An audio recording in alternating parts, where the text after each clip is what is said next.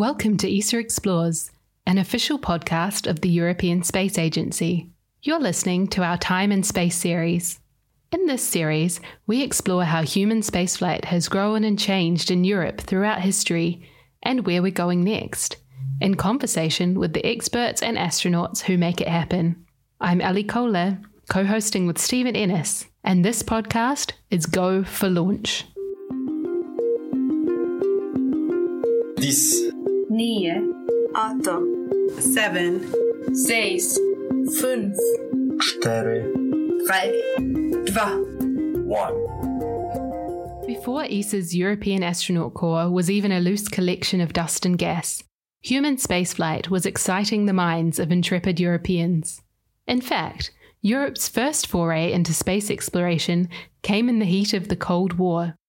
At the end of World War II in 1945, the now well-documented Operation Paperclip saw around 1,600 German scientists, engineers and technicians taken from Germany to the United States. There they worked on America's behalf during the Cold War. Around the same time, over 2,000 German specialists were recruited by the Soviet Union, many of them forcibly, and there their knowledge was put to work in aviation, nuclear research, and the development of rocket technology. This fueled a fierce space race between the two superpowers, culminating in the flight of cosmonaut Yuri Gagarin, the first human to journey into outer space, in 1961, and the first lunar landing 8 years later in 1969, when NASA's Neil Armstrong set foot on the moon. It's one small step for man, one giant leap for mankind. Though Western European countries were free to invest in research and space-related activities on their own, those scientists remaining in Europe realized that national projects simply couldn't compete with the US and Soviet efforts. More could be achieved by working together, something that remains just as true in space to this day. Two prominent members of the Western European scientific community, Edoardo Amaldi of Italy and Pierre-Victor Auger of France, recommended European governments set up a purely scientific joint organisation in a similar model to CERN, the European Laboratory for Particle Physics. By 1964, countries were laying the groundwork for the European Launch Development Organisation, ELDO, to work on launches, and the European Space Research Organisation, ISRO, to make spacecraft. The merger of these two organisations and their 10 founding member states led to the creation of the European Space Agency in 1975. Before that, though, Europe was already involved with Space Shuttle, having been invited by NASA to participate in post-Apollo space programs in 1969. That's something we'll talk a bit more about in our next episode. However, the first Europeans to fly actually did so under a program of the Soviet Union known as Interkosmos. This program was designed to help the Soviet Union's allies with crewed and uncrewed space missions, and was in part a response by the Soviet Union to NASA's plans of including non-Americans in their post-Apollo space program. The first non-Russian or American to fly was Vladimir Remek, of what was then known as Czechoslovakia. Vladimir flew in 1978 as part of the Soviet Interkosmos program.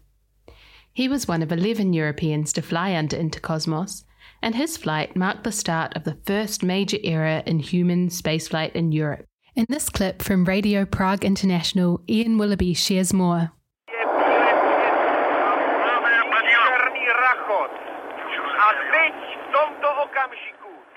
On March 2nd, 1978, the Soyuz 28 spaceship took off from Kazakhstan. It was the first mission in the Interkosmos program, intended to give the Soviets' Eastern Bloc allies access to space. On board were Soviet cosmonaut Alexei Gubarev and Vladimir Remek, the first and so far only Czech in space.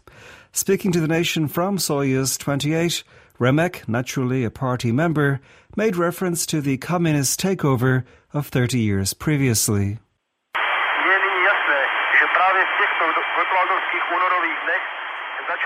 It was back then, in those victorious days of February 1948, that our flight into the cosmos really began.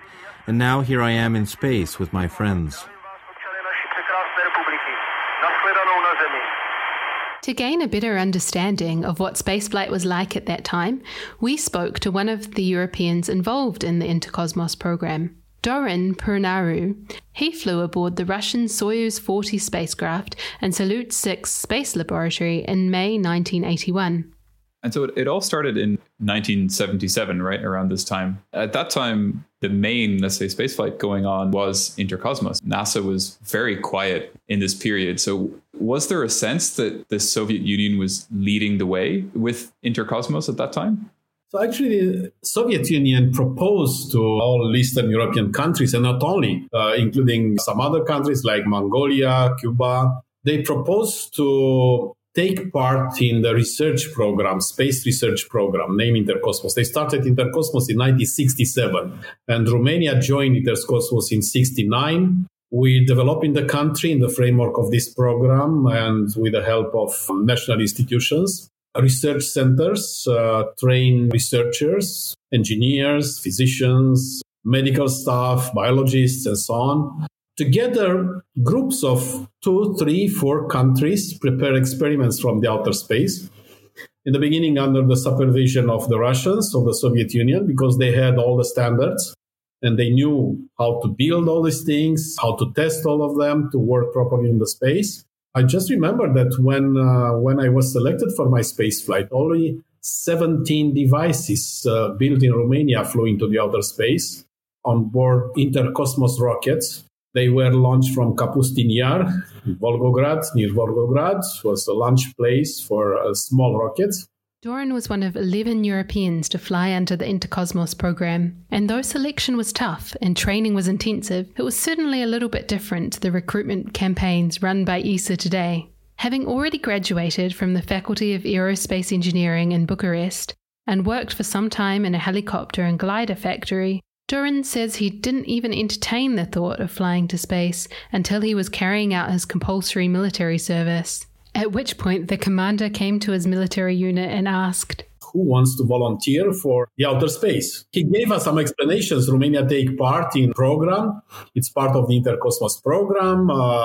We already sent several experiments into space with Russian rockets. But now it's time to prepare people to accomplish much more complex experiments into the outer space. And so we looked at each other. We had a profession. We had a workplace in the factory. I was already married. I had the first son. I have 2 sons now. And I wondered myself why I should go to fly into the outer space. And the commander just gave us some incentives. He said, who wants to take part in the selection will fly a military airplane to Bucharest.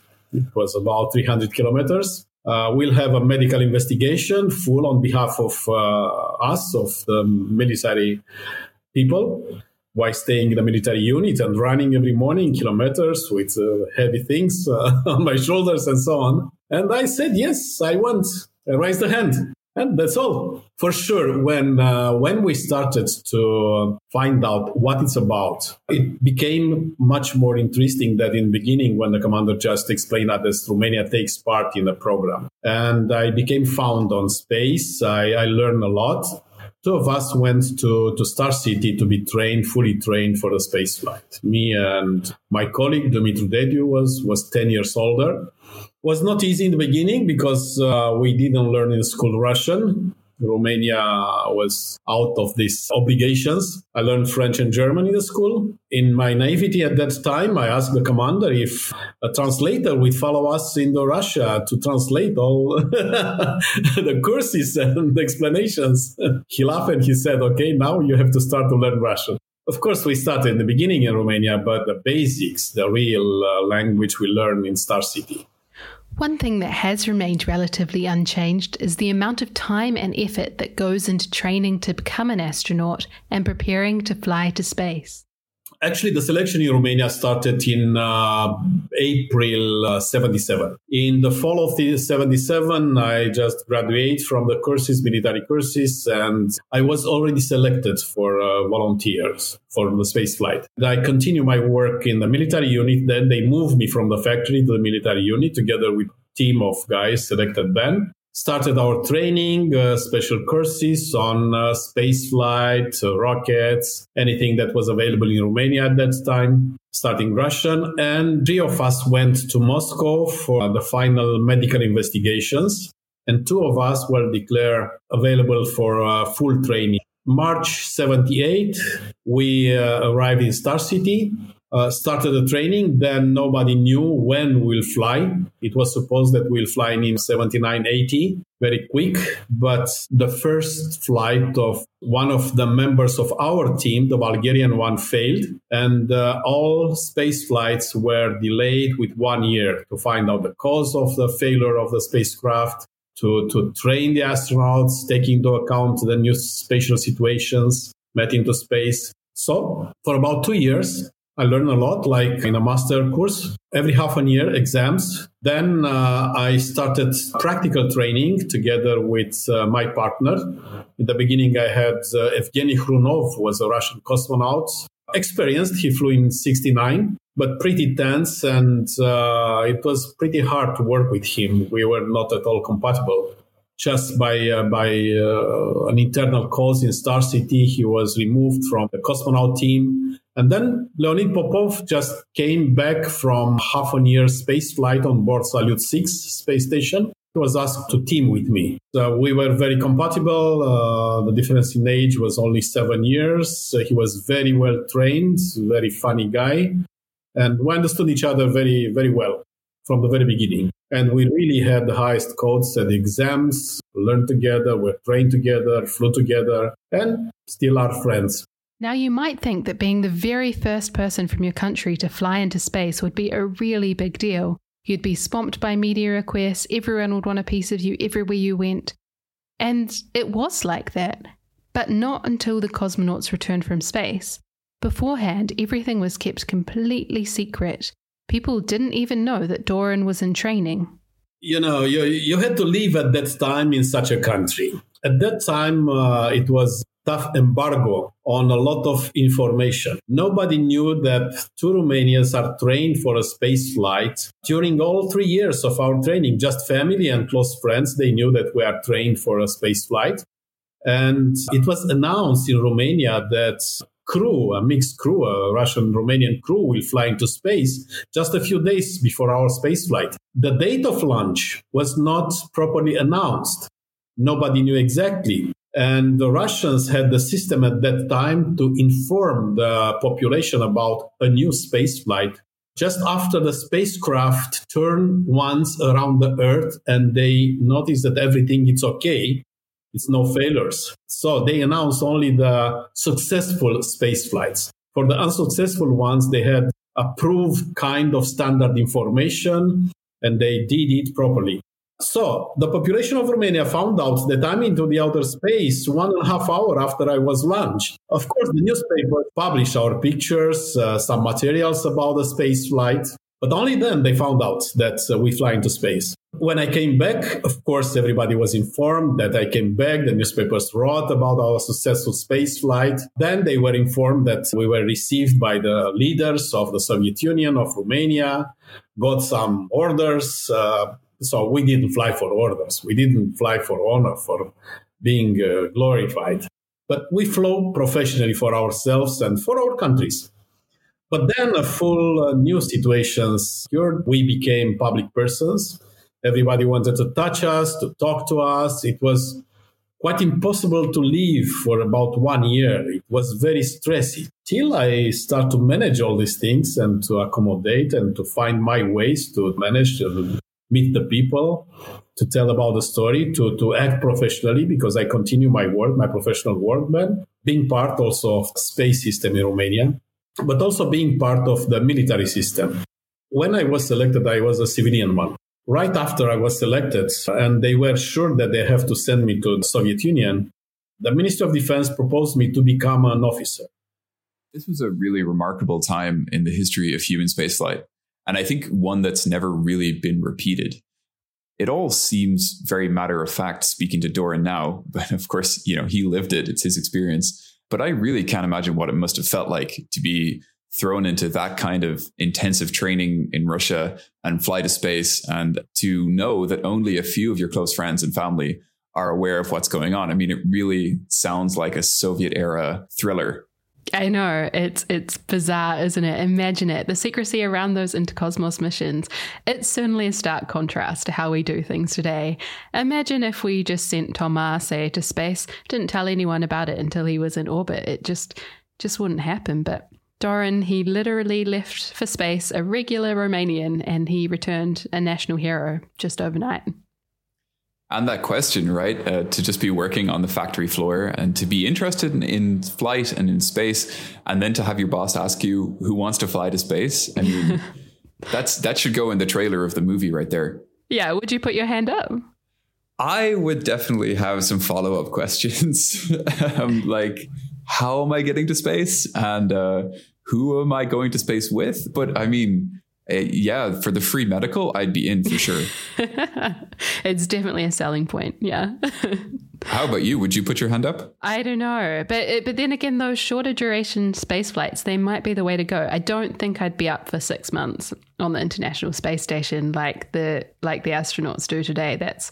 That's pretty intense. But these ones were pretty intense as well. Dorin, he completed 22 different experiments while he was up there in just an 8-day mission. Yeah, actually, I totally agree with you. I think if I was, by some miracle, selected to fly to space, I would want to do a short duration mission. I like fresh fruit and vegetables just way too much. Okay, so getting back a little bit to the era that we're in and its place in history, this was the first step for Europeans into space, but what came next? Yeah, well, actually, it's not so much what came next as to what was happening in parallel. So in 1973, ISRO, which is the European Space Research Organization, the precursor to ESA, and NASA, they agreed to build Spacelab, which was this really cool modular kind of science package that slotted into the space shuttle and, enabled them to do a lot more science and research in space. The construction for that started in 1974, and the first module was given to NASA in exchange for flight opportunities for European astronauts. Right. So the first of these astronauts was Ulf Merbold. And I think when it comes to ESA-NASA collaboration, Spacelab is just my absolute favorite in this regard, because Spacelab, I mean, it really transformed what you could do with the space shuttle. The space shuttle was already this miraculous, incredible multitasking machine. But when you put Spacelab in its cargo bay, it became kind of like a mini space station, which is incredible. And it was, of course, a huge step forward for European industry and for the European Space Agency, then ESRO, in terms of, making something like this, making human-rated space hardware for the first time ever. But we're actually getting ahead of ourselves here. We can't give you all the goods on Spacelab now.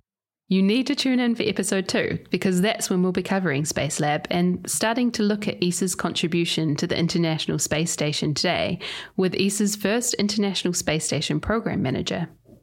So no spoilers for the next episode, but when we spoke to Alan Thurkittle, who is this first ISS program manager for ESA, we could have stayed on the line for hours with Alan. He's a wealth of knowledge and experience. If our editors would let us, we would definitely release all many, many hours of discussions with Alan and his incredible stories about Europeans' history in spaceflight. But don't worry, we have cut it down to a reasonable length. So until then, if you've enjoyed this episode, go ahead and share it with your friends and family.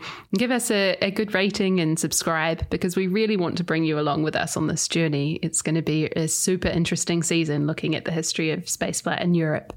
Yeah, absolutely. And tweet to @ESA Spaceflight. For me, specifically for me, if you have any interesting, cool stories from the Interkosmos era, please share them. This is an era of spaceflight that I'm really, really interested in. And I feel like it doesn't get enough attention.